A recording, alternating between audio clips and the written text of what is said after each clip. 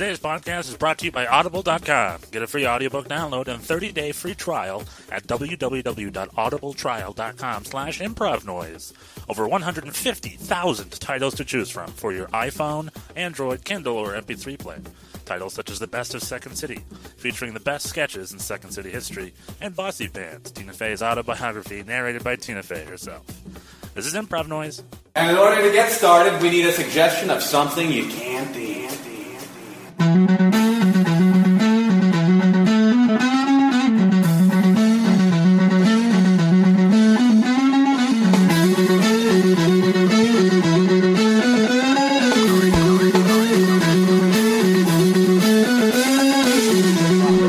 Hey guys, this week we sit down with Alex Berg from UCB LA. Enjoy.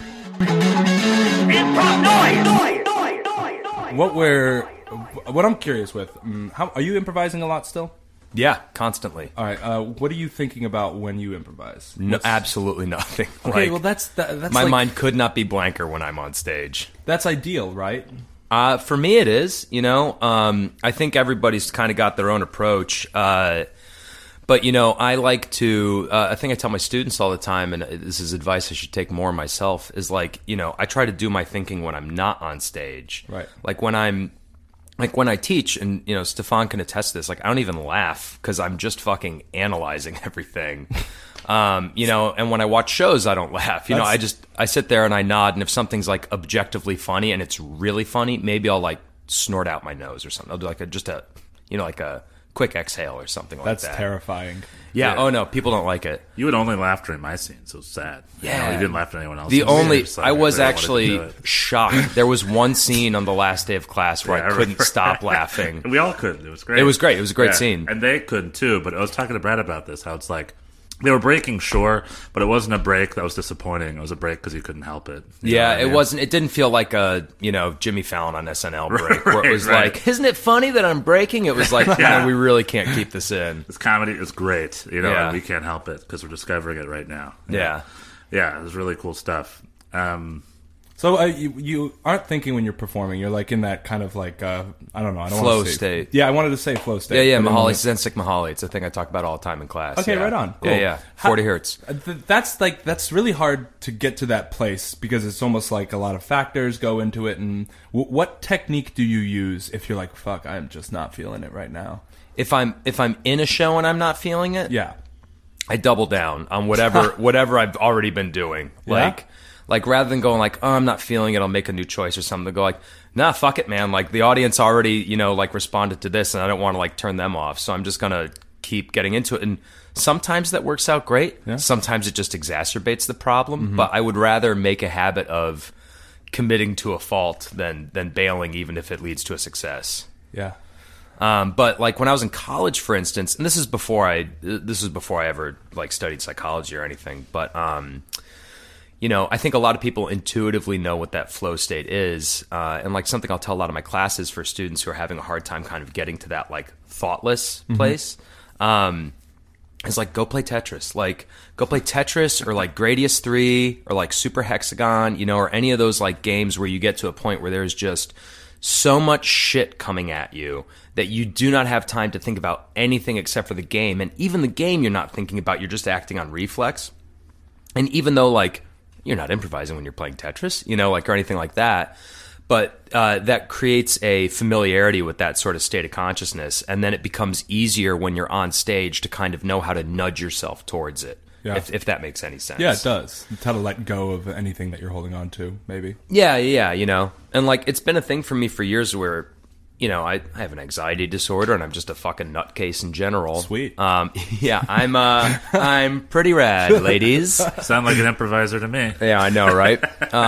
But like being on stage and teaching honestly as well is always the thing where it's like, great, all the other bullshit just fucking melts away and all I've got to do is this right now. Like said, it's such a relief for me to be on stage. That's like a relief not to be thinking that it like I fall into it a little bit more easily now than I used to. Did you notice a moment, or was there like sort of epiphany moment where you realized, oh, I don't really think anymore when I play? Because there was a while where you were in your head when you played, right? Oh yeah, definitely. Yeah. And there still are times. It's not like my batting average is nowhere near 1,000.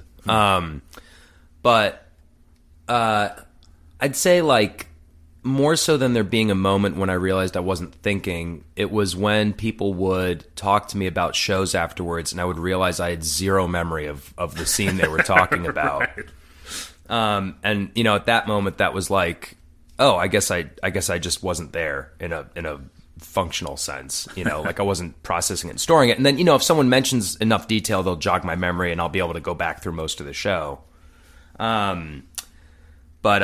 But yeah, I think it just kind of, it became reflexive after a while, and I think it took a while to get to the point where it was reflexive, and I think that's totally natural, you know, and I think a lot of people who start out doing improv get frustrated that it's not reflexive for them right away, and you know, it's like, well, yeah, it's not gonna be. It's like the 10,000 hours thing, and like 10,000 hours is like 20,000 heralds, you know, so you know, so it takes a while. Yeah, I find it. It's almost like trying to go to sleep. It seems like you can like tell someone, yeah, you just go to sleep and then you sleep, right? But you can't really tell someone how to go to sleep. No, and I wish you could, because I fucking suck at falling asleep. Seriously? Yeah. Yes, I am like, I'm not like a brilliant guy or anything, but like I'm pretty adept if I try to figure something out at like putting my mind to it and being like, hey, you know what? Like, unless it's like something that involves any kind of physical coordination. But I'll be like, oh, I can figure this out and wrap my head around it. Not sleep. Sleep, like my medicine cabinet back home is full of like just bottles and bottles of different sedatives, none of which work. You know, like I have to like get so stoned and then read for like an hour, like a book, not a screen. A screen will keep me up because of the fucking light. Yeah. Yeah, totally. But like I have to read for like an hour, and then sometimes I'll fall asleep. Like sometimes. But if I try to go to bed before like 2 or 3 in the morning, I'll just be up until that point anyways. Yeah, that's sleeping is funny because you can't really recreate that. Like the whole quote unquote sleeping pills, they don't make you go to sleep. They just turn you unconscious for 8 hours. Yeah, which is sometimes all I want. Honestly, you know what? I'll settle for that. I don't want to malign Ambien or any of those guys. Yeah, no, I'm not saying but it's not a bad thing, but you can't. Yeah. It's funny how you can't actually make someone like. You can't artificially make someone fall asleep. It's like something that has to happen within yourself somehow. Yeah. On that note, we're seated here with Mr. Alex Berg. Oh, yeah. Hey, guys. Improv Noise. What up? A frequent performer from UCB Theater, Los Angeles, on the West Coast, where he served as artistic director and also is on the faculty. And as a part of a 3-man team called Convoy, and of course Sentimental Lady as well. Yep. He's also frequently appeared on various film and television shows, including Reno 911 and Mansers, correct? And something to do with that. I'm just reading right here, which I love. That's one of my favorite shows, dude. I love Mansers. Mansers. A very, very close friend of mine was the casting director for Mansers. Nice. And when she was casting it was like right when we started hanging out. And so she'd put me in all these episodes. And like I hate that show. It's such a garbage show for me. It's gonna live forever. It is the thing that's gonna be my legacy. And like there's this one episode where I play a poop donor for fecal transplant procedure. I think I remember that episode. And like I didn't even tell my family I was on Mansers. Like I wasn't embarrassed. I was just like, this isn't, you know, it's like I was like 2008. I've been out in LA for a few years. I was like, this isn't the thing I want to tell them. Like, hey ma, I made it. You know. Yeah. And I got a phone call from my dad one day. I'm like, hey man, what's up? And he's like, hey, your grandmother called me and she thinks she saw you taking a shit on television.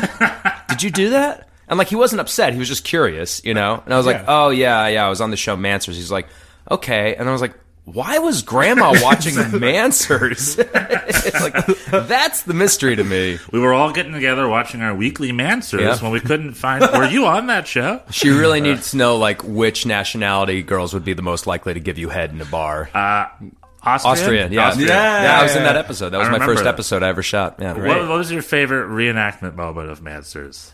Being on set? Yeah. Or what was the favorite? Like, this is all reenacting essentially. To a voiceover guy, right? Yeah, and the voiceover guy's the fucking pits. He's always like, "Don't you wish you knew who could gargle your balls the most efficiently? Tune in on Mansers next week." And it's just like a fucking I hate it so much. But I'd say my favorite moment on set was there was one episode where they were talking about how bonobo apes or bonobo chimpanzees, I guess, will trade food for sex. And so I got to do a scene with a chimpanzee in drag. And I got to play with the baby chimp on set before. The baby chimp wasn't in the show. The trainer just brought a baby chimp because he was like, well, everyone will love this. So I got to play with the baby chimp while I was waiting for my shot. And then my shot, they were just literally a monkey in a wig and a shitty dress, like, you know, like that, like at a car window. But there were all these rules, like, you cannot make eye contact. And it was basically like, if you make eye contact, the monkey will rip your arms out of their sockets. And then at some point, something happened where he like jumped in or like slammed on like the side of the car or something, and it was actually kind of terrifying because I was just like, there was a camera on one side, so I didn't even have an escape route. And this monkey was just getting excited, you know, like, and I was just sitting there like shitting my pants, like, because part of me, I love animals so much, like I love David Attenborough, I like studying that shit. So part of me was like, well, you know, if I do get my arms ripped out by a monkey, that's kind of great. Yeah. But also, I don't want to be the next grizzly man. You know, like no one's trying to make that happen. To me, I also look at an ape as like the most primal, physical, emotional side of who I am. You know what I mean? Yeah, I think of you as very ape-like. Yeah, thank you. Thank you. Definitely. I feel if I ever got into a fight with an ape, he would win. Yeah. It's just like the part of me I have to become ape-like in a fight, but he's already an ape, so he's one up on me. Yeah, no, I tend to throw my feces the first sign of an altercation. I saw that. That was weird, but fuck it, I was into it. Yeah, hey like, man, let's do it. What are you gonna do? Nothing. I did nothing. And Terriers too. Real quick. Oh yeah, that's Terriers, a show you're involved which with, right? I want to go on record as saying is a great show. My involvement with it has absolutely zero to do with it being great. Okay. Yeah, Terriers came about because the creator Ted Griffin, who's also the screenwriter of Ocean's 11, and Ravenous, and like a bunch of stuff. But he was taking 201 at UCBLA with Will McLaughlin, and him and Will McLaughlin and another friend like wound up at a Convoy show one night, and literally the next day we get an email from Ted's assistant at FX. She was like, hey, Mr. Griffin would like to set up with a meeting you guys to show you a pilot he's working on. We're like, okay. So we went down there, and the day in question we went down there, I was having like the worst diarrhea of my life. Like I wound up going to the emergency room because I was so worried about this diarrhea. What did you eat? What was it? Well, the leading theory, and this is again a little bit of a tangent, but the leading theory is that I had a couple months before this incident, I had found a dead sea lion on the beach, and I had snuck out in the morning and cut its head off with a kitchen knife and brought it back to clean it and like present it like of course. Why wouldn't you? Yeah, it's pretty logical. Present it to what do you mean present? Just like have it on my bookshelf. Oh really? Yeah. I have like a lot of skulls and stuff in my apartment. Nice. Yeah, I have like the Predator. Yeah. I have like an African bison skull. I have a cattle skull. I have an octopus in a jar. I have an octopus in lucite. I have a replica Velociraptor skull. Whoa. Yeah, you were out head hunting. Yeah, so I was head hunting. But so to clean the skull, I had to do something called cold water maceration, and which basically means I had the skull sitting in a tub of water in my bathroom for like 6 months while bacteria did all the dirty work. And so the leading theory is that I got some bit of nasty bacteria while handling the skull, and it just turned me inside out for a few days. That's crazy. So we go watch this pilot of Terriers, and the entire time I'm in like a flop sweat, you know, and it's just like, you know, it's bad. And the pilot finishes, and Ted walks into the room, and he's like, what'd you guys think? And we were like, that was really good. It was really good. You know, it's like Donal Logue and Raymond James, like that first scene where they're just like doing the small talk about the towels was such like a memorable, weird moment. And, you know, it was just all the shit with Mickey Gosney was so great. And he was like, yeah, cool. Do you guys want to be on it? And we were like, oh, like we didn't even know that was the intention right. behind the meeting. We had no idea what was going on. We're just like, yeah, we'll go to a meeting. What's the matter? You know? Right. We're like, yeah, we'll be on it. And so he wrote us parts, and we were basically the lone gunman of Terriers. Nice. And he wanted originally to use our names. The character names would be Berg, Fernie, and Fasten. Nice. And I got a text message from him one night while Fernie and I were driving back from a UCB Tourco show in San Diego. And he was like, hey, is it cool if we use your last names? And Fernie and I talked about it, and we were like, no, you know, we'd rather not. And he goes, okay, well, just send me the names you want to use. And Fernie and I go like, oh, we get to name our own characters and Todd's not here? This is a golden opportunity. So we thought about it for a little bit, and we started with the starting point was, what's the ugliest word we can think of for Todd's character, which is why his character is named Gunt. And then we named our characters after buildings from our college campus. So nice. I was Blodgett because that was the psych major's building. Fernie was Swift because that was the history major's building. And Todd was Gunt, and he had no idea any of this happened. That's funny. So the first day of shooting, we get to set, and Todd goes to his trailer, and it says Todd Fasten Gunt. And then he sees our trailers, and it's like these buildings from campus. He's like, what?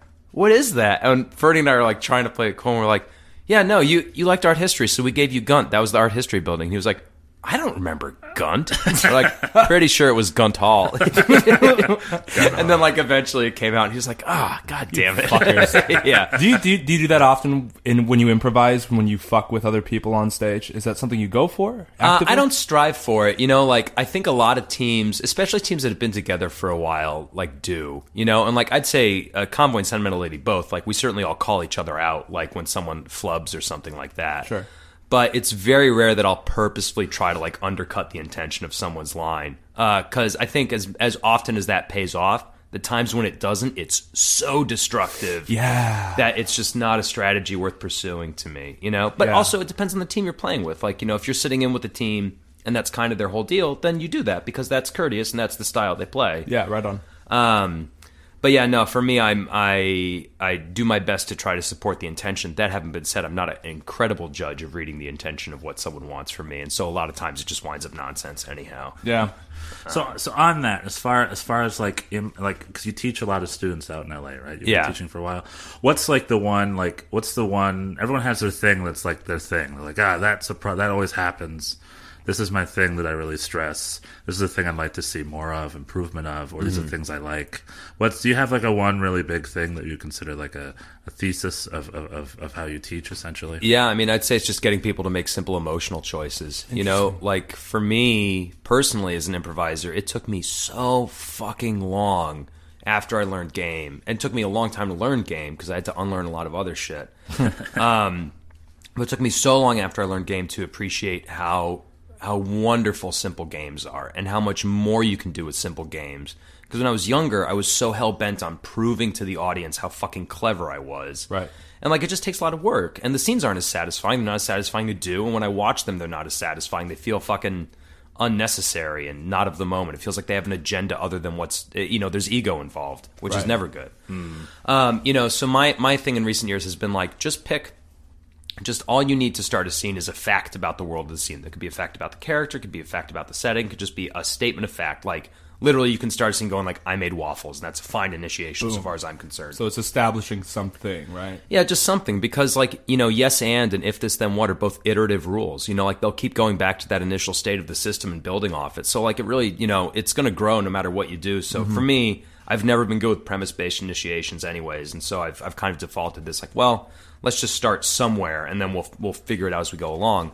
But for me, like, the game starts the moment you have some kind of emotional investment in what's going on. Okay, interesting. So if it was I made waffles, you could have an emotional reaction to that? Yeah, sure. So, like, maybe it's not even huge at the top of the scene. Maybe it's just someone going, thanks. Like, that's enough. Like, for me, those two lines, that's enough for me to build the game off of, Interesting. Because now I'm just saying, like, oh, okay, so you've got this sense of gratitude because I did something nice for you. Yeah. So now we just want to try to build that sense of gratitude, or knowing that your character feels a sense of gratitude when I do something nice for you, I can then invert that by doing something mean for you. Like, I made you waffles. Thanks.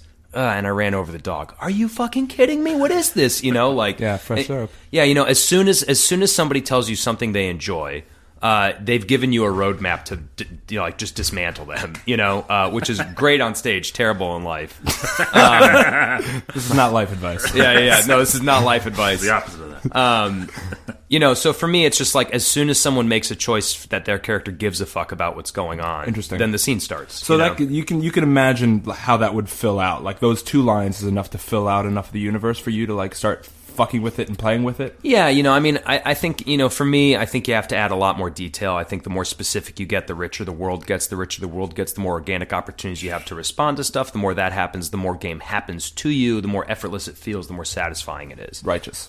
But bodacious.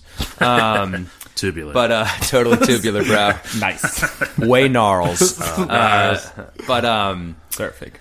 But yeah, I really do think like without I've seen so many teams, especially younger teams, do shows where it's like, you know, they'll have the game of a scene where it's going to be like, oh man, these guys got to talk and rap because they're the rap guys. And it's like, yeah, okay, like I guess the audience is having fun watching you squirm and stuff. And if you pull it off, they're thrilled for you. But like, that's like showboating, you know? It's like, I'd rather see someone go like, these are the rap guys than have someone go, please don't call me that. I'm trying to get past that. You know, like just have like a simple emotional reaction to that situation. That first game with they hear the rap guys and they're struggling. That kind of sounds like a short form game. It kind of does. Tipping the hat, like, oh my and God. you know, for me, like I did short form for years. You know, I started doing improv when I was 11, and I didn't really ever do long form. I mean, the first time I did long form, I was 20. Okay. You know, and then and my college group did short form almost exclusively until my senior year. And even then, when we did long form, like we didn't have an instructor to tell us what to and to not to do. Right. We were just kind of like, one guy had a copy of Truth and Comedy he had read but kind of remembered. Right.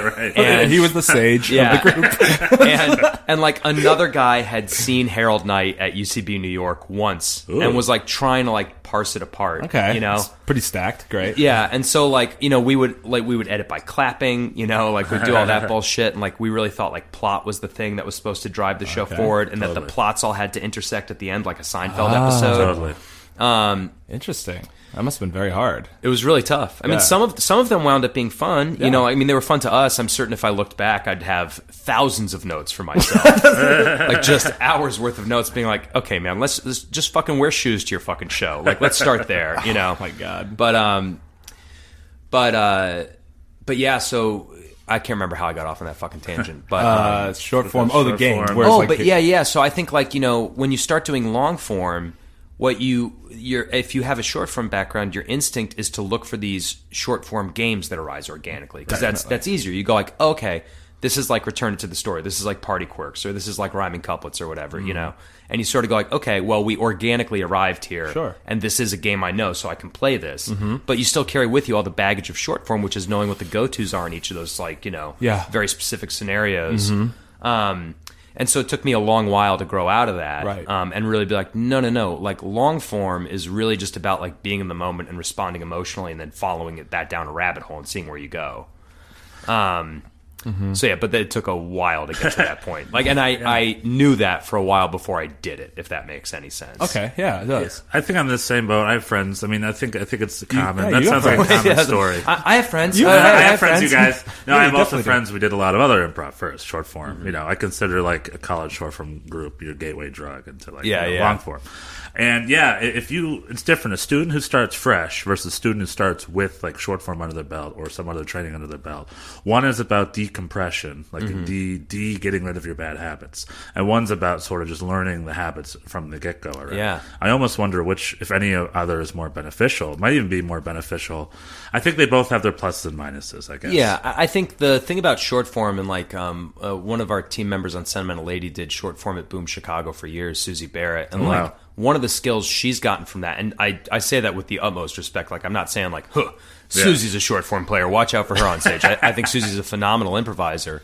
But what she took away from short form, which is something I'm really envious of and I really respect, is like she can pull a laugh out of anywhere immediately. Wow. Like, she is so freakishly good at reading a room and going like, this will make you guys laugh right now. Like, it's impossible to have a scene tank when you're in it with Susie, because she's so good at, and she plays really committed and really emotional. You know, she doesn't do it cheaply. But like, I think that's probably the best skill set you can take away from short form, is being like, we need a joke right now, and it has to hit right now, and it has to come out of this stuff. And I don't necessarily have that ability. I think sometimes I stumble into it, but I think like that's probably the best thing to take away from short form. And you know, whereas like with long form, like I think the best thing to take away from is that kind of like actorliness that sometimes get dropped in short form because you're in such a rush to get to the jokes and that sort of thing. It's like, well, why are we going to take a moment to pause or show this character like contemplating something or like taking the time to make a decision? Yeah, certain forms you really can't act in. Like, how great was your acting in Mansers? Oh my God, it was probably the finest work I've done in my career. I remember that. Oh, it was so good. It reminds me of a time I had to place myself in the role of a man donating his turds to another man. And so I'm sitting there on set with my pants around my ankles and my balls hanging down into a dry toilet because they didn't tell me that would happen, and they didn't like give me any underwear or anything like that. I just showed up on set as I was, and there's Mike Leffingwell playing an EMS agent with a mask on, and We're both sitting there having a conversation. I'm thinking, this is art. Yeah. You know, this is art. You stumbled into art. Yeah. Martin Landau directed you guys. Yeah, right? yeah, He was several giving times. You Yeah, guys notes. Yeah. Wow, what a sage. Yeah. And actually, J.D. Salinger wrote the script for No that. way. Yeah, He yeah, was the yeah. answer script. I knew It was that actually a something. lost. He had written the script years Years ago. ago. It predated Catcher in the Rye, and they dug it up, and then that's actually how Manser started. That's Yeah. why it had such acclaim. Some scholars think Catcher in the Rye is like a sequel to the TV show. I think I think if you do a really thorough critical reading of it, Yeah. I think what you find is that what Holden Caulfield learns about himself during Catcher in the Rye is similar to what an audience member learns about the world of being a dude when they watch Mansers. You know? No, I totally. Yeah. No. We're obviously all smart guys, Yeah, right? We yeah. agree on this. Yeah. Okay, It was great. like my PhD thesis all over. it. Yeah. They Yeah, asked I me hear to you. leave, but I'm trying to publish it. No. You got to finish that stuff. Yeah. Yeah. Get a WordPress blog. I blogged it. Yeah, I yeah. self-published. Good. Going back to the emotional choices, though, I had a phase, which I think is a relatively common phase. Puberty. Puberty. Yeah. I get my voice is deeper. It hit me like 2 years ago. It was crazy. Congrats. Thank you. I tried. I have friends. I have 5 really good friends. We have a basketball team. I sit on the bench. They play. Emotional, like there's like vulnerability there you got to get used to. It's so easy to be clever. Yeah, I had a thing where I was high status for a long time, and I'm still too clever as I play. Brad may play, he knows I play way too clever still, and I think all that is me being uncomfortable with showing a certain emotional vulnerability in the moment, which is something I need to get a little bit more used to. But I think that's actually a pretty common problem because I think it's, we get this note all the time. Will Hines actually had a great blog post about this just like a day or two ago, but we get all this note all the time, like, react as you would in life. Yeah. But in life, like, I'm not going to fucking open up to like some fucking stranger I met because he's like trying to sell me a duck, or whatever Right. it is. Yeah. Like, I'm not going to tell him what I really think. I'm going to try to end that interaction as quickly as possible so I can be on my fucking way. You have to live closed. Yeah, you really do. Like, and if you didn't, I'm constantly tracing everything back to like, psychology and evolutionary psychology because I think like, that's so awesome. If you really want to figure out why it is that way, you have to, like go to the source. But we are fundamentally social apes, and a lot of our brain developed the way it did in large part not only because of how much visual processing we needed to do, but because of how much social processing we needed to do. And there's a great David Attenborough documentary. I think it's in Life of Mammals. I think it's the one about primates in Life of Mammals, which is like episode 7 or 8. I can't remember. Interesting. But he goes through and he shows a bunch of monkey skulls with little like plastique models of their brains next to the skulls, and he talks about how the ratio of a primate's brain size to skull size is a direct indicator of the size of its social group. And so a primatologist can pick up a skull of a primate, whether that's a Neanderthal or a monkey or like a marmoset or like a gibbon or something, and they can literally just like do a couple measurements and tell the size of the social group. Wow. And so it's like a very linear relationship, and then you get to humans and it's like, oh, that's what our brains are built to do. So you are literally designed evolutionarily to not only read everybody else's emotions, but also to keep yours to your fucking self unless it's really going to serve an immediate purpose. Right. And so when you're improvising, you have to get past that. So that's why it's so tough to be like vulnerable on stage and stuff, because you're not fighting. It's not like you have fucking hang-ups. Like you're perfect, Stefan. I am. You're really fucking are. perfect. You're the ideal you have man. 5 friends. Thanks, What guys. more do you Awesome. need? Yeah, the Harlem Globetrotters. But it's not. You're not fighting against like any oh well, Americans are so closed off or any of that bullshit. You're fighting against 4 fucking billion years Yeah. of evolution telling you not to fucking be open. Absolutely. And so you have to get past your monkey brain and like just back to that like completely unfiltered place, which again is fantastic improv advice. It's terrible life advice. Yeah, please don't. In life, you should be closed off. You should prevent yourself from having any kind of an emotional experience, lest you possibly get hurt or form a connection with somebody and they die. Like, Right. You should really strive to just be alone as much as possible, so that you Absolutely. shield yourself from the world. I'm winning. Yeah, boom. Charlie Sheen over here. But on stage, like the scenes where that's the case tend to Right. have nothing going on. Yeah, I mean, they're not as interesting. Like, if I had to watch 2 people interacting, I'd want to see the 2 people who are confessing their love to each other or dealing with a huge grief, or people who are in those moments in life where you do drop your shield. I love that. Well, that's my thing is like, so, you know, when you're on stage, you're a fucking wizard. You know, like you can literally choose a scene that goes anywhere in time and space, doesn't have to obey the laws of this fucking universe or any other known universe. So why, you know, like if you're like, you know, like tuning the dial, like, you know, the TV remote of the all cosmos or whatever, why would you tune in on the day when everyone's just being normal and being like, I don't want to talk with about a party it. cup, like, sup? Yeah, exactly. You know, like why would you make that choice to tune in on that show? There's no reason to watch that show. You want to see the show where something fucking happens and it's interesting. And part of why it's interesting is because it breaks the pattern of life, which means it's unusual. And then, you know, we have our game. Right. I remember in class once you said, which was great, you said, it's this Oldie and Roberts quote. I've never heard it.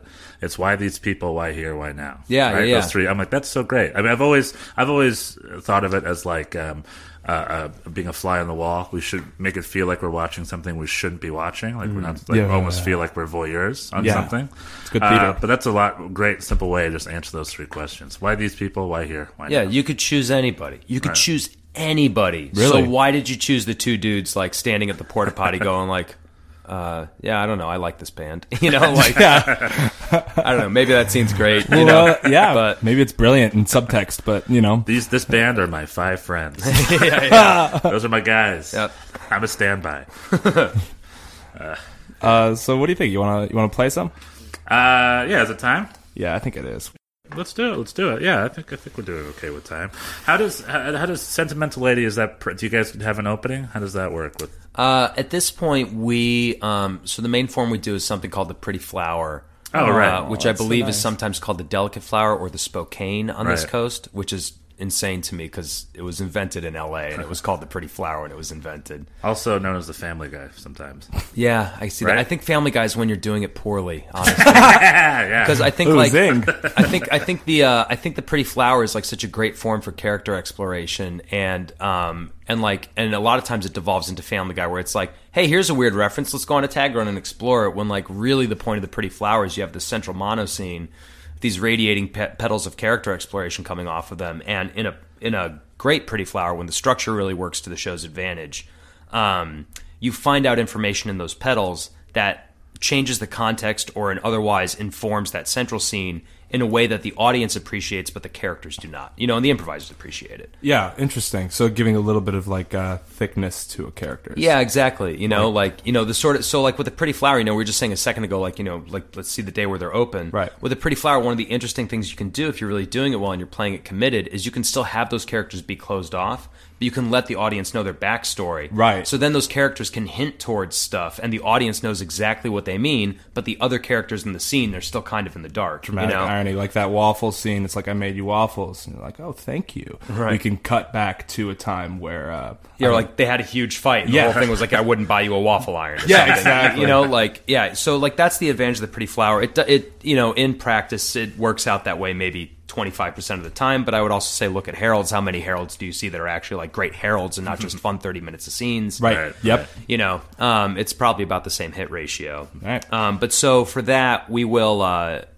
Our show that we do in LA is called Guilty Pleasures, and we split it into 2 halves. First half is just a simple montage, just like a 15-minute montage, just to get us warmed up. Cool. And for that, we'll interview an audience member about like a guilty pleasure they have. You know, like we get people saying like, oh, I like going to Disneyland by myself, or you know, like rooting through people's medicine cabinets, or I really enjoy like corned beef hash from a can. You know, like I like ska, like any of that sort of stuff. And then the second half, we ask people for something that they used to be into, but they no longer like. So. You know, like, and we got like Pogs, we got cocaine one time, you know, like, and then off of that, we will start scene painting a space that where the central scene will take place. Well, we won't scene paint too much. It tends to go better when the scene painting is more like, keep it loose. Yeah, atmospheric and not like filling the room with fucking tchotchkes to play with later. Yeah, exactly. Like that.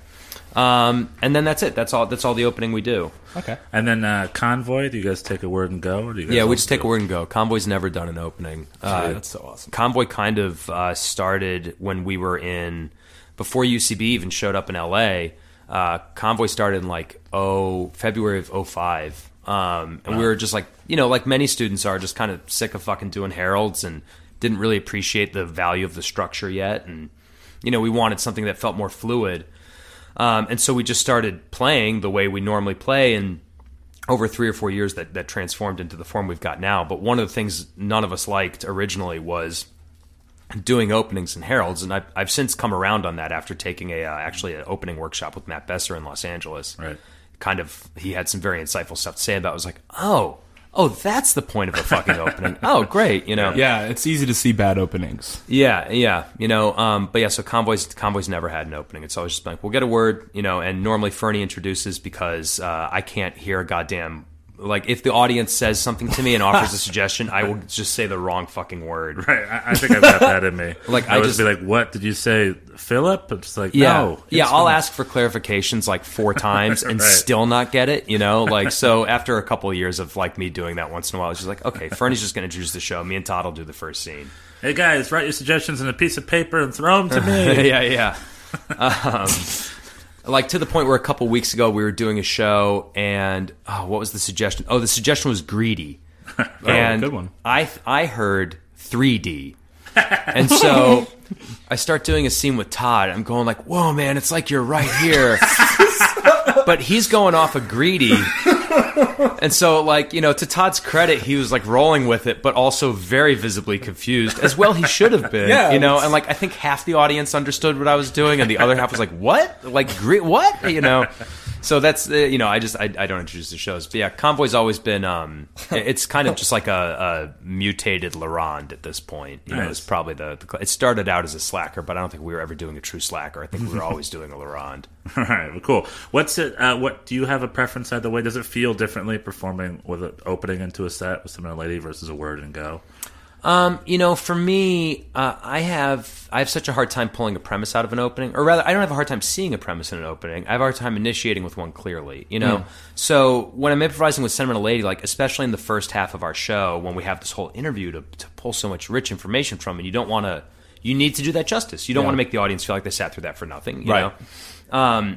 That's really challenging for me, and the times I hit it, it's very satisfying, but it's very challenging for me to try to figure out how to convey the scene I want to convey. So again, I'm always just trying to reduce it down to like a very simple emotional interaction, because that I can do. I can start off reacting emotionally and tell someone what it is I'm reacting emotionally to, right? And that's enough to get the game going. Do you also include how they should be acting emotionally? Depends on the game, but yeah, sometimes I'll just be like, like, Herbert, you seem really upset that the orange juice machine is broken, you know? And then it's like, okay, great. Then that's we've got everything set up, and it's obviously going to be a brilliant scene. Yeah, it sounds really good. Herbert, incredible the orange juice machine. Yeah.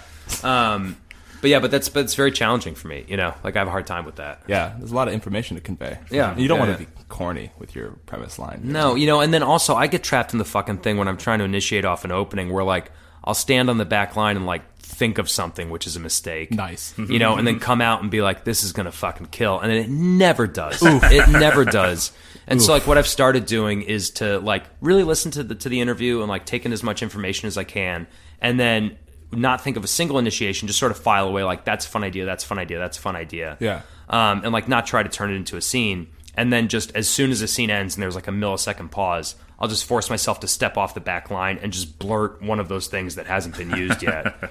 And then that makes the scenes feel fresh for me in an organic way, but also feels like it honors the information from the opening. So I tend to come out with a lot of half ideas, and then luckily I'm with good improvisers so they can flesh them out for me. Nice. So that's nice. So you don't flesh out your initiation line at all. You just No. have the idea, and then you'll step on stage and organically find the line. Yeah, I'll to go like, that. oh, it was funny when that person said that they were afraid of horses, like, and I won't, like, set up a whole thing. I'll just come out and be like, I don't like horses, like, and then we'll see where it goes, Does the audience connect when you do that? Or they're like, he's fucking taking exactly what I know, like, from the opening? I don't know. Sometimes I think they do. Sometimes they don't. Okay. Sometimes I'm taking something that, like, oh, I'm the only one who noticed that. Yeah. Like, we were doing a show a couple weeks ago, and we were interviewing this girl. She was like her guilty pleasures that she liked reading these, like, weird Australian, like, romance novels about, like, a female James Bond. Wow. They were audiobooks. They were like audiobooks, Nice. like Fanny Mac or something like that. Okay. Or like Freda Fanny, something weird, something Why an exceedingly F, though? Australian. Yeah, Jesus. And she had referred to them as chicklit, and we asked her what, like, other examples of chicklit were, and she just named a bunch of books that were like literature but with, like, female protagonists. And I thought that was pretty funny, so I initiated a scene, and I was like, oh, hey guys, it's the first day of English class, we're going to be going over chicklit here. Just want to be very clear, it's not regular literature, it's not nearly as good, it's chicklit, like that sort of thing. And I thought it was pretty clear that, like, oh, this was a thing that came up in the opening, but, like, the audience was not on board. And this was maybe also, like, 2 weeks after the Yes All Women hashtag popped up. Oh, right. So it's like, in the context, I'm doing this in the face of a national conversation about male privilege and, like, let's all be aware of it. Right, you gotta fight back. Yeah, exactly. So I was doing this scene and, like, the audience was not responding, and I had a student ask me about it, and he was like, "Could you tell the audience wasn't responding?" And I was like, "Yeah." He's like, "Well, why didn't you change what you're doing?" I was like, "Because that's what I was doing. Like, that's because I have to commit to it. Like, if they're not responding, I'm going to double down on it more." Gotta fucking double down on it. And then finally, like, someone on stage is like, Mr. Thompson or whatever, like, you've been teaching differently since your divorce. And then the audience was like, "Oh, he's divorced. It's okay that he's a misogynist. He's a sad, pathetic man." It's like, oh, it's justified. It's like, I don't know if it is. We had an earlier guest who says the amount of things that can be justified by "my wife left me" is incredible. Yeah, it's like a go-to. I can justify most behaviors. Yeah, my wife left me. My dad died. It's all those fucking go-tos. Yeah, you can get away with anything, really. Yeah, absolutely. But I like scenes like that, even though it's like you're put in a kind of a shitty situation because your audience doesn't like your character, so they may not be responding to you. I mean, I feel like the other people in the scene can really use that to, like, make your character look horrible, right? And look like a piece of shit. And then the audience would connect with that. Yeah, I mean, like, I think it's just, you have to walk such a fine line in those scenes because, on the one hand, you need your character to be easy enough to be around that it's not weird that everyone else in the room hasn't, like, fled from them. Yeah, exactly. But you also want to make it clear that you don't agree with that character and that you think this character is a dirtbag. Like, that's the whole point. Yeah. Right. So it's like it's a fine line to walk, and I drunkenly stumble along it most times. Cool. So how do we want to play today? Any trying to think? I think we should just keep it loose. I mean, take a word and go. Yeah. We try to play it around every now. We've done a pattern game once or twice before, things like that. Premise keepers. Yeah, we've done premise keepers. Let's just take a word and go. Cool. Okay. I have an app. And you have an app. I have an app. Apps. Wait, I love you apps. have an app? Yeah, he was using an app all throughout class. It was great. I'll pimp this app because I like it so much. I think it's just called Word App. Nice. I've had it for years. It's saved me in coaching. Why can't you just think of a... Oh, it's Word Dot. I have a Suggestify. It's similar. That's good too. It's just the same. Why don't you just like think of a word though? That's hard. It's internalized. It's really hard. It should be from the ethos. It's my yeah. So like this is like it takes me out of it. Like I don't want any of my biases to be creeping into the suggestions. Okay, that is super cool. Okay, so here, we'll just take the next word. Do it. Okay, the next word is cheese. Cheese. Perfect. Cheese. Hold the cheese, please. Excuse me? Hold the cheese. I'm not feeling well today. I'll do my regular burger without cheese today. Thank you, Sanford. Oh, God. This is awkward. The burgers are all pre-made and they all have cheese on them. Oh. Perhaps you could remove a slice of cheese off my burger and hand it to me, Sanford? Sir, I am so sorry about this. I mean, no offense, I promise, but the cheese is already melted onto the burger patty, and there's also blue cheese crumbled into the ground beef itself. Wow. To remove the cheese from the patty would require a complete deconstruction of the burger itself, and quite frankly, we don't have that time before your tea time. Sanford, I'm going to be honest with you. I am offended. I am offended. Sir, I am. Please, I beg your forgiveness. You pre-made the burgers? I never knew you were pre-making these burgers. I've been pre-making your burgers for years, sir. What? Yes. I thought these were fresh burgers for burger pre-tea time. I make them fresh in the morning, but they are pre-made in the morning, and then I heat them up again for your lunch. Sanford? Yes, sir? You're fired. Get out of my face. Excuse me, sir? Take your stuff and get out of my face. Sir. I don't care that you've been my servant for 10 years. I will go get you another burger right now. It will take just a few minutes. From someone else? From someone else's hands? I eat burgers from your hands, Sanford. I thought you were on my team. I thought you knew what this meant to me. Sir, please, I have nowhere else to go. You can't kick me out. Please, give me a second chance. Is there something else you want for lunch? I'll do a second burger. Sir, are you shitting me right now? Are you? No. In fact, you know the one thing I can't do for you is a second burger. Please, a true second chance. Get your stuff out of my mansion and get out of here. Go to your tiny room in your quarters, grab all your equipment, and leave. They still have access to the croquet courts? On Sundays, you can go to the croquet court. Sundays? That's when I don't use it. Oh. Monday through Saturday, that's my croquet court. Is that Please, clear? sir, I implore you, please, just let me go to. I'll go out to the market. I'll fetch you anything you want. From someone else's hands? You made it the way I liked it. You made it just the way my mother made it. Pre-made. Wait a minute. Did my mother pre-make those burgers? Yes, it was because of meat rationing during the war. She had to make all the burgers for all 4 years of World War II for your father in 1939. I thought those were fresh. I guess that was more than 4 years. She made all those burgers ahead of time, kept them on ice, chilled on ice, in pykrete for your father. Have I never had a fresh burger in my life, Sanford? I don't know that you have, sir. Oh my God. Sanford, have you ever lived your life thinking one thing but realizing it was a lie? It was entirely a lie. For a long time, I thought that the Ghostbusters cartoon preceded the film. What? Well, it did precede the film. No, it didn't. No, Winston Ghostbusters the Zeddemore- film came before the cartoon. I thought it was all based on Arsenio Hall's performance. No, because you would think to yourself, why would Egon look so radically different in the cartoon if it came second? Why wouldn't he look closer to Harold Ramis? But Harold no, Ramis was second choice. no, What? Harold Ramis was first choice, sir. What? First choice. It was Harold Ramis all along. I should have known. I think he co-wrote the screenplay. Ugh, I'll God. go fetch my things. No. What? No. I'll have someone else fetch your things. You deserve that. There's another servant? Yeah. What? Have you Hello, assumed boss. you- Hello. Sorry I'm late. What? Who is this limey fuck? You can call me Richard. Are you... Sir. Have you never met Richard before? I've never met Richard. You thought you were the only servant here this entire time? Where have you been hiding a 6'7" red-headed guy with an Adam's apple the size of a pear? Where haven't I been hiding him? Yeah, truly, I've been everywhere, really. The house is quite large. God.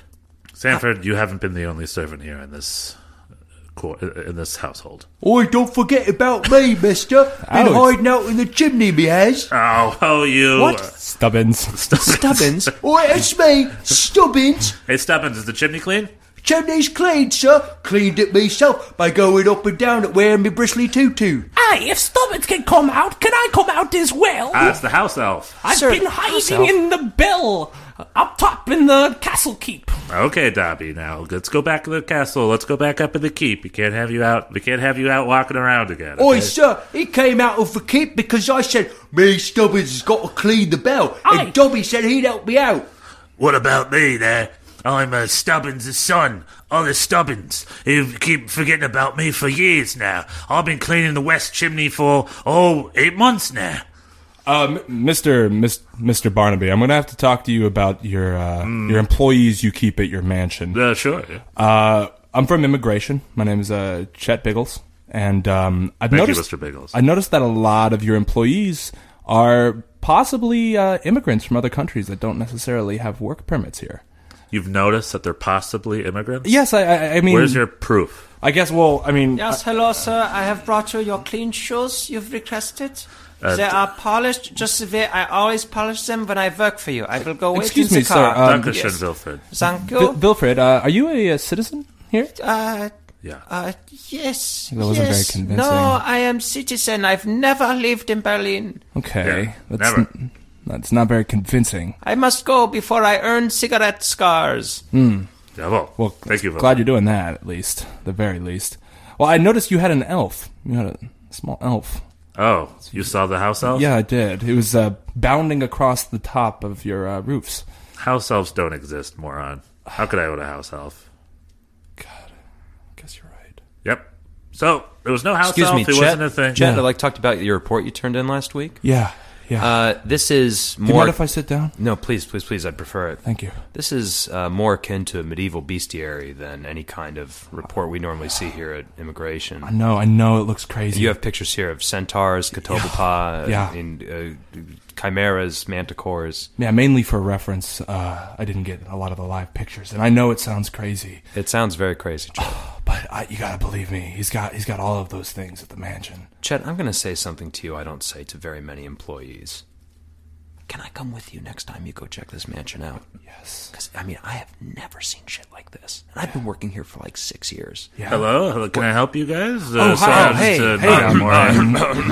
Yeah, we're here on official immigration business. Yeah. No, is everything okay? See my clipboard? I do see the clipboard. That's a pretty sweet clipboard. Yeah, ignore the beers in the back of our truck. We Ignored. we hear you maybe have an unregistered manticore here. What? I don't even know what that is. Yeah, you know, manticore, lion's head, bat wings, scorpion tail, eagle talons, manticore. Phil. I just call him Phil. Hey, Phil. Holy shit! Oh my god! Hey, Phil, these two guys, you have friends at the door, I guess? Holy shit! What do you want to do with Phil? Honestly, just ride him? Ride him, yeah. Can we Just ride him away. Hey, now. What's There's the matter? got to be respect for Phil. Ride him. Do I go to your friends and want to ride your children? That's ridiculous. Look, sorry, I forgot we're here on official business. Sorry, The government needs you to let us ride this manticore, sir. On what decree? Third. Yeah, third decree. Damn it. Anyways. Third decree gets me every time. Yep. Okay. Well, here we go. Whee! Flying and soaring through the night. Chet and his boss on a manticore. Who could ever ask for anything more? Flying Manticore. over the river they do. Jesse, turn off the television. I told you, you're watching too much smut. Mom! You need to wash your hands, you need to clean your fingernails so that we can have some dinner, okay, before your dad gets home. Mom, but I'm watching my favorite show. Yeah, well, it's just cartoons. I tell you what. You can watch a little bit more, but I need you to wash your hands first. Man, stupid mom. Always making me have clean hands to watch cartoons. Hey. What? I am stupid, okay? I scored very low on my IQ test, and you know that.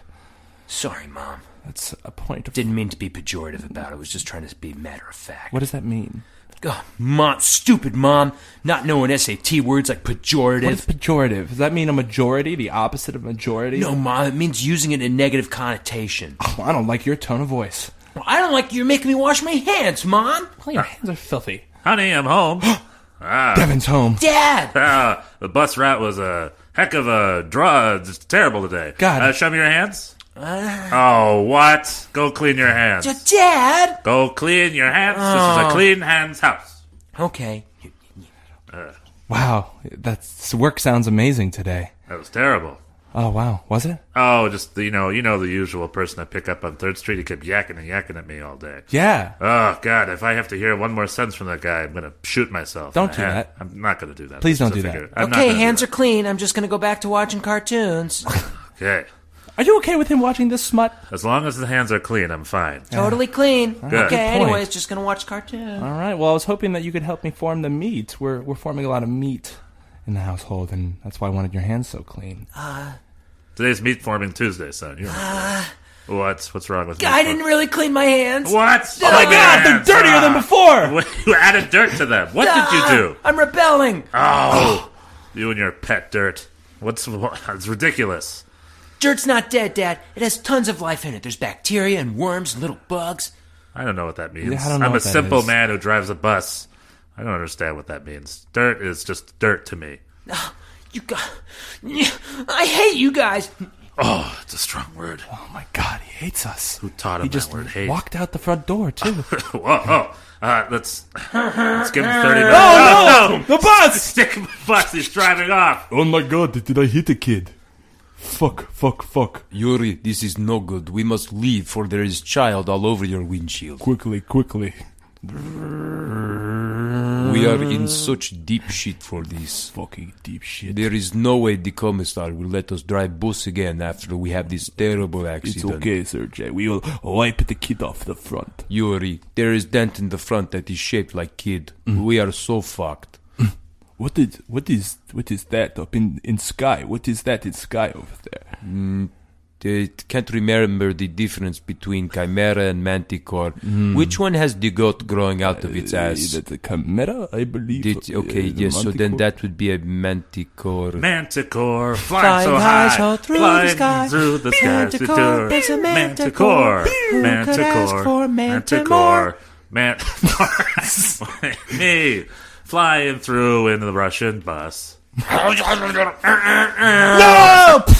We are so fucked. Fuck. Knock, knock, knock.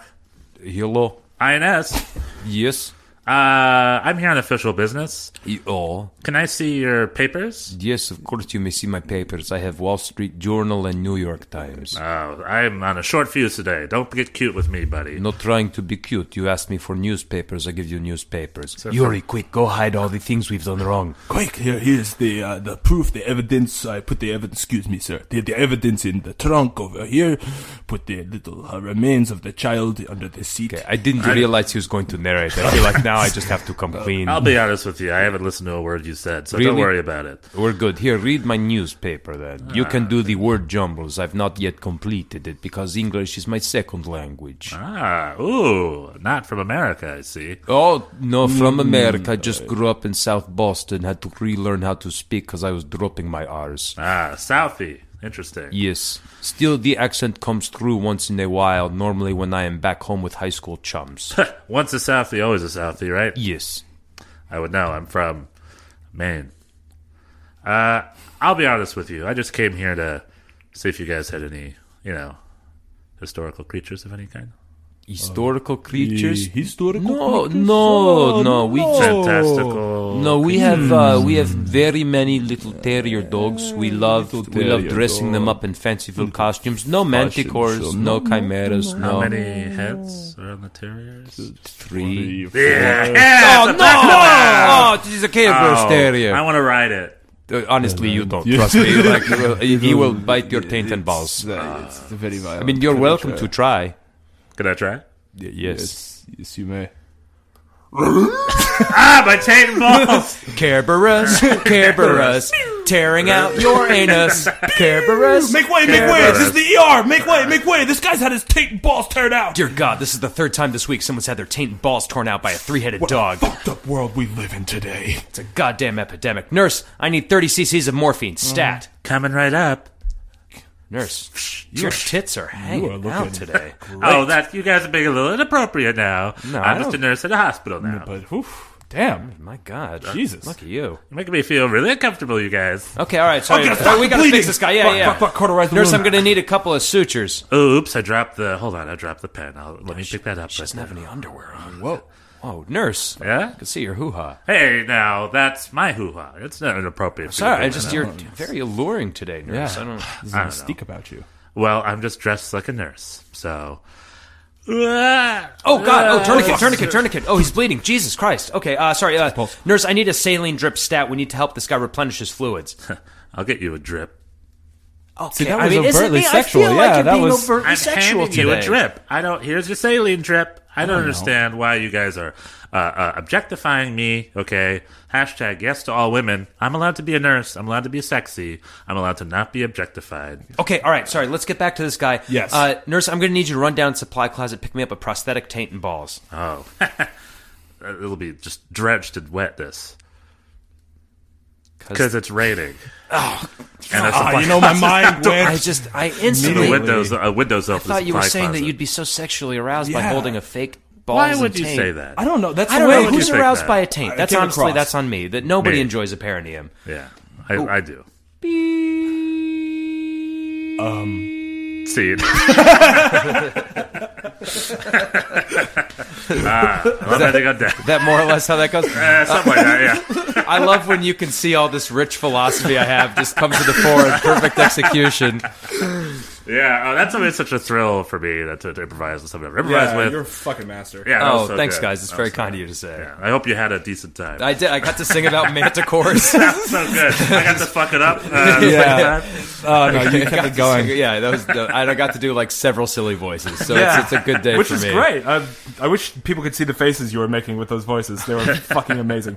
Hey, I But forgot actually, those going were back to what cameras. you were talking about, the first scene was so fucking grounded. It was so grounded and real. Totally. Yeah, my thing is like, if it matters to them, it matters to the audience. You Yeah. know, like so. Even though it's just a fucking cheeseburger, if these guys place importance on it, it has importance in the world. Extreme importance. It's been defined as and the such. relationship was extremely important to them and had consequences. You know, I really dug that. That was fucking cool. Yeah, you mentioned the other day in class about personal stakes and how really Yeah. serious people can be about certain things that we don't give a shit about, but it doesn't matter. It's important to them. Yeah, And yeah. that's just always enthralling to watch. Yeah, I'm so much more interested. Like, you know, I this is gonna be a repeat for you, Stefan, but you know, in Harold's when you get to the third beats and it's always like space, Jesus, the president, you know, and it's these things that like we've all agreed society, man, that have this like huge, you know, objective importance or like, you know, the subjective like emotional stakes to them, when really it's like the emotional stakes are important. Whether or not it's something everybody agrees on is not. And I'm much more interested when it's not a kind of stakes I've been exposed to before. You know, when it's like I'm so much more interested in seeing a character who is really concerned that his eyebrows are symmetrical than I am like about seeing a character who's like trying to protect the president. It's like I can, like I've run into one of those scenarios before, and even if I don't know the exact details of that scene, I kind of, you know, I'm just enough of an asshole, and I think most improv audience members think the same way. They're like, I get it. Yeah. You know, but when I see something I fundamentally don't get, I get curious about it, and that draws me into the show. Is that like the difference between someone heightening to like surgery? Like we're in surgeries, which is something that's classically very important and serious and like trying for the surgeon, rather either that compared to someone who's trying to figure out how to put together an IKEA chair and putting all the emotional value of kind of there. Honestly, you know, like because it's that sort of thing where it's like it's easy to be like, okay, hey, you know, like we're in surgery, we've got to like, you know, remove a tumor from this guy, and if we don't, he's going to die. Like those stakes are something that are very easy to convey, very easy for everyone to wrap their heads around. But also because of that, they're very common and they're very overused. Tried. You know, like whereas it's much more like, you know, if I can't get this IKEA bed assembled, I won't be able to bring a woman home to my apartment for another 3 days. You know, like that's so much more interesting to me. It's close to home. yeah. Hey man, I got king size mall, man. I know how it goes. Fuck yeah, got those big LA bedrooms. I assembled it years ago. I'm still waiting for that lady. yeah. Any day now, like moths to the flame. If I read the blog correctly, she'll hear an adult, an improviser who makes nearly $500 a week with flat pack furniture in his apartment. Where do I sign up? That's the future. Yeah. I'm gonna hitch my horse to that wagon. Yeah. Cool. So this is sort of the moment where we ask, like, if we can, to try to like take a step back and say, like, if you're like the coach of that set, or just informally, whatever it is, like, what kind of notes would you give, or what kind of things do you see in that set where you're just like, this moment, there could have been maybe an improvement in this moment, that moment, or this was a thing, that was a thing. Like just overall, just like any sort of notes or anything. Yeah, or maybe even like less stakes, just like reflecting back. Yeah, just reflect. Let's just reflect. Yeah, because like it's so tough for me because like I'm in it. Right. Yeah. You know, and like, you know, like Convoy's never had a coach, and Sentimental Lady no longer has a coach. So, you know, my thing is also to go like, well, like any notes I have, I tend to give to myself when I'm in a set, you know, and then it's like, but I thought these things were fun, you know. So like, I thought, for instance, it was a really fun expansion of the world. You know, when we started meeting like all the other like servants and stuff, I thought it was like a really fun move because that really blew out that world a lot and gave us a lot of options of somewhere to go next. And I thought that like, you know, really played into the rhythm of that scene of like, okay, like this game is maybe not like completely at its end, but like we need to start expanding this world so that we can find more ways to play it. And that led us to like a whole nother new set of things. Explore a little bit. You know, likewise along those lines, I liked it just because I fucking love mythology and stuff. Dude, your terminology, I was like, fuck, that's I've like never next heard level. of what is a manticore? So Manticore has a scorpion. This is what you get when you trade in your you know, social time with women in high school for playing Advanced Dungeons and Dragons 2nd edition. Wow.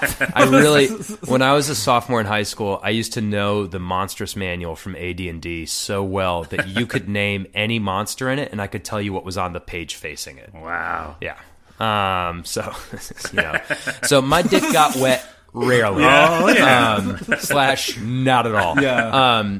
But yeah, I think a manticore, and I might be fucking this up, but I think a manticore has like a lion's torso and head, and then an eagle's talons in the rear, a scorpion's tail, and bat wings. That sounds great. And then I think a chimera is it's a lion's head with a goat's head on its back, and then a snake for a tail and a goat's head like in the middle of its back, basically. What purpose does the goat head serve?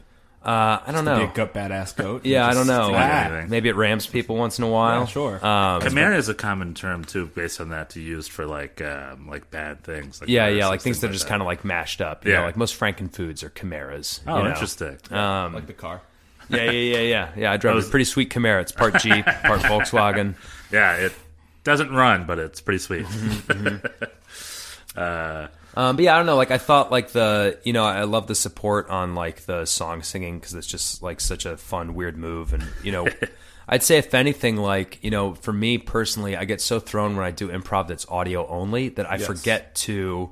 I take for granted, like you're saying, like I'm making all these faces, but it's like, you convey so much information about what your character's doing with your body language and your facial expressions, and I forget that's so natural to me because I do it on stage so much, right? That I forget like you have to put so much more into like every little word needs an inflection when you're just doing it vocally, and I was forgetting to do that for most of the time.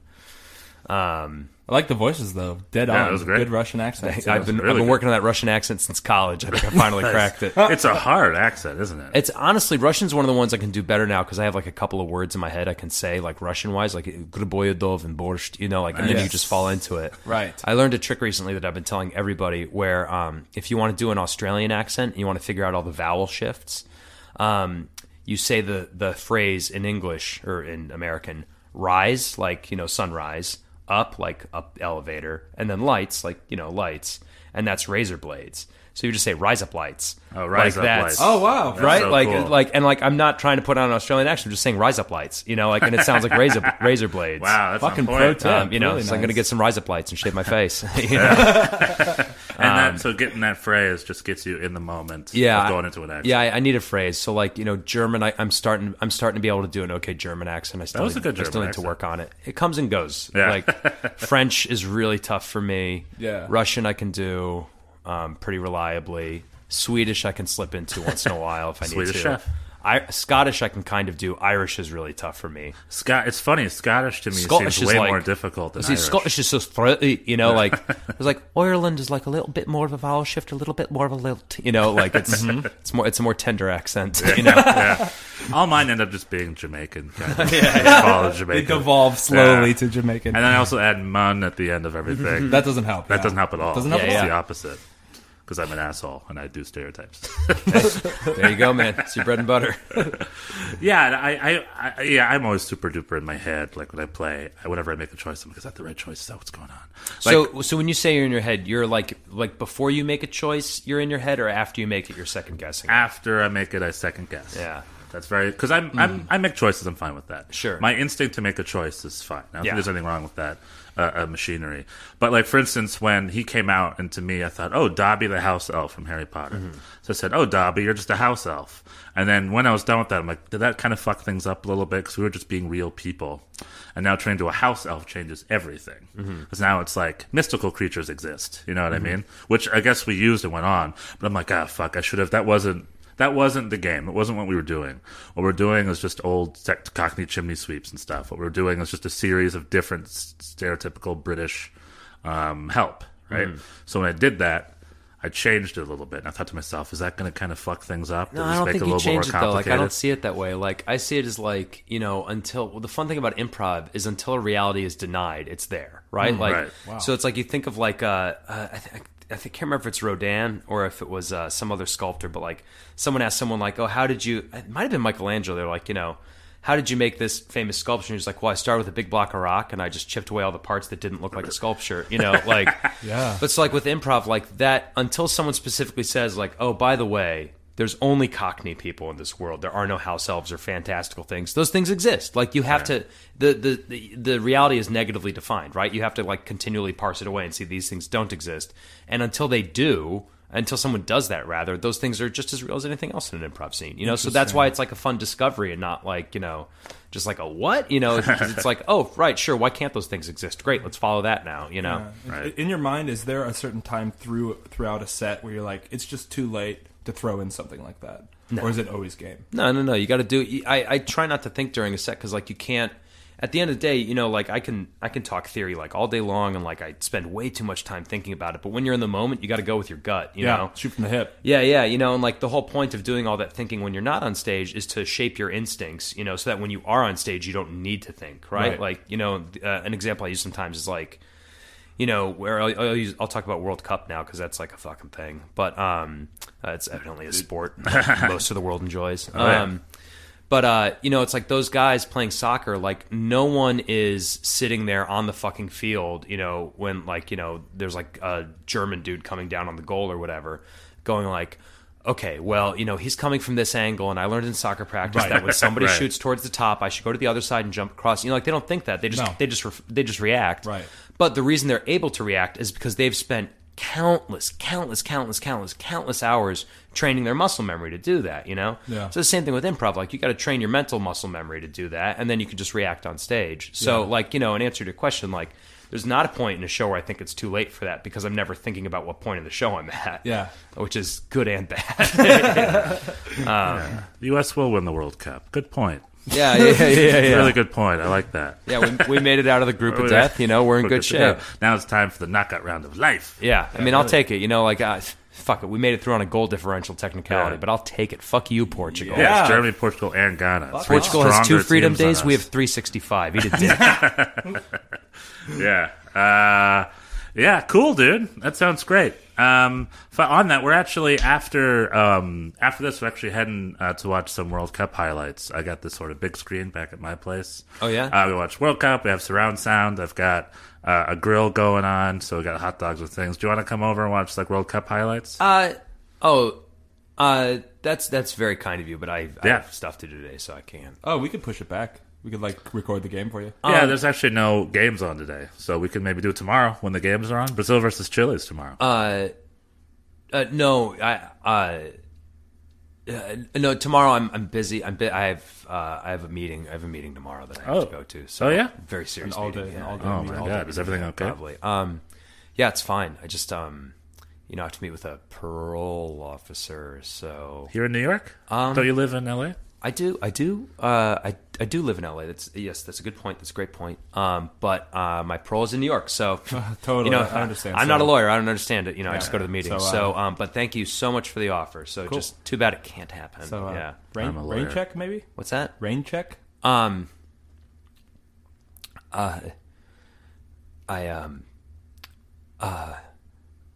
Okay, rain check.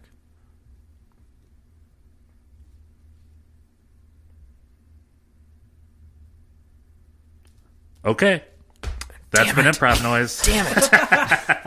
We got your rain check. You're coming, my friend. Fucking got you, dude. The fucking Damn it, son of a We did bitch. it. We got it. We finally got a guy. All right. That has been Improv Noise. Thank you very much to our super duper cool guest, Mr. Alex Berg. fucking awesome. Thanks for having me, guys. Our co-host, Brad Kula. Yes, and across from me, Stefan Schutter. Stefan Schutter, our killer sound engineer, Mr. Joe Leonardo. Yeah. Special thanks to Hard Left Productions for the song I Do Improv, our outro. Right. And special thanks to the universe and you listeners. So, peace out and keep making it up. Get 'em. Get 'em.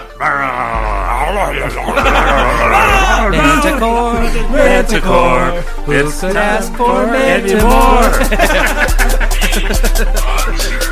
I do motherfucking improv. That's how I get my motherfucking rocks off. One stage, 2 chairs is all I need, 'cause I do fucking improv. I do fucking improv. I do motherfucking improv. That's how I get my motherfucking rocks off. One stage, 2 chairs is all I need, 'cause I do fucking improv. I do fucking improv. Classes at the UCB, stage time at the pit. Did a show at iOS, yo, that was the shit. Callbacks for Boom Chicago, but didn't get it. Amsterdam, hell yes. Cruise ship, forget it. Play with Susan Messing. Besser gave me hits of Chronic. Saw TJ and Dave way before he hit the Sonic ray. Hell to the festivals, hit in every city. Yeah, I'll be at Del Close, but the slot I got is pretty shitty. Ask at 3000. You my dog did an Armando one Horatio Sands with the monologue. I wanna like LA, but I can't afford the ground legs. Tried out for whose line, I got cut at second round. Thanks. I do motherfucking improv. That's how I get my motherfucking rocks off. One stage, 2 chairs is all I need, 'cause I do fucking improv. I do fucking improv. I do motherfucking improv. That's how I get my motherfucking rocks off.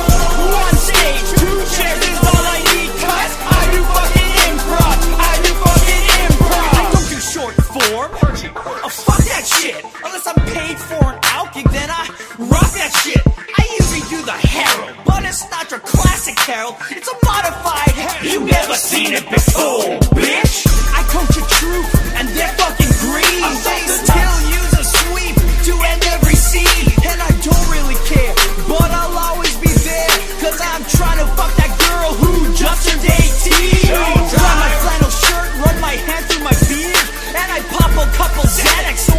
feel too weird, depressed, anxious, awkward, that's me. But when I hit that stage, I'm motherfucking free. I do motherfucking improv. That's how I get my motherfucking rocks off. One stage, two chairs is all I need, cause I do fucking improv. I do fucking improv. I do motherfucking improv.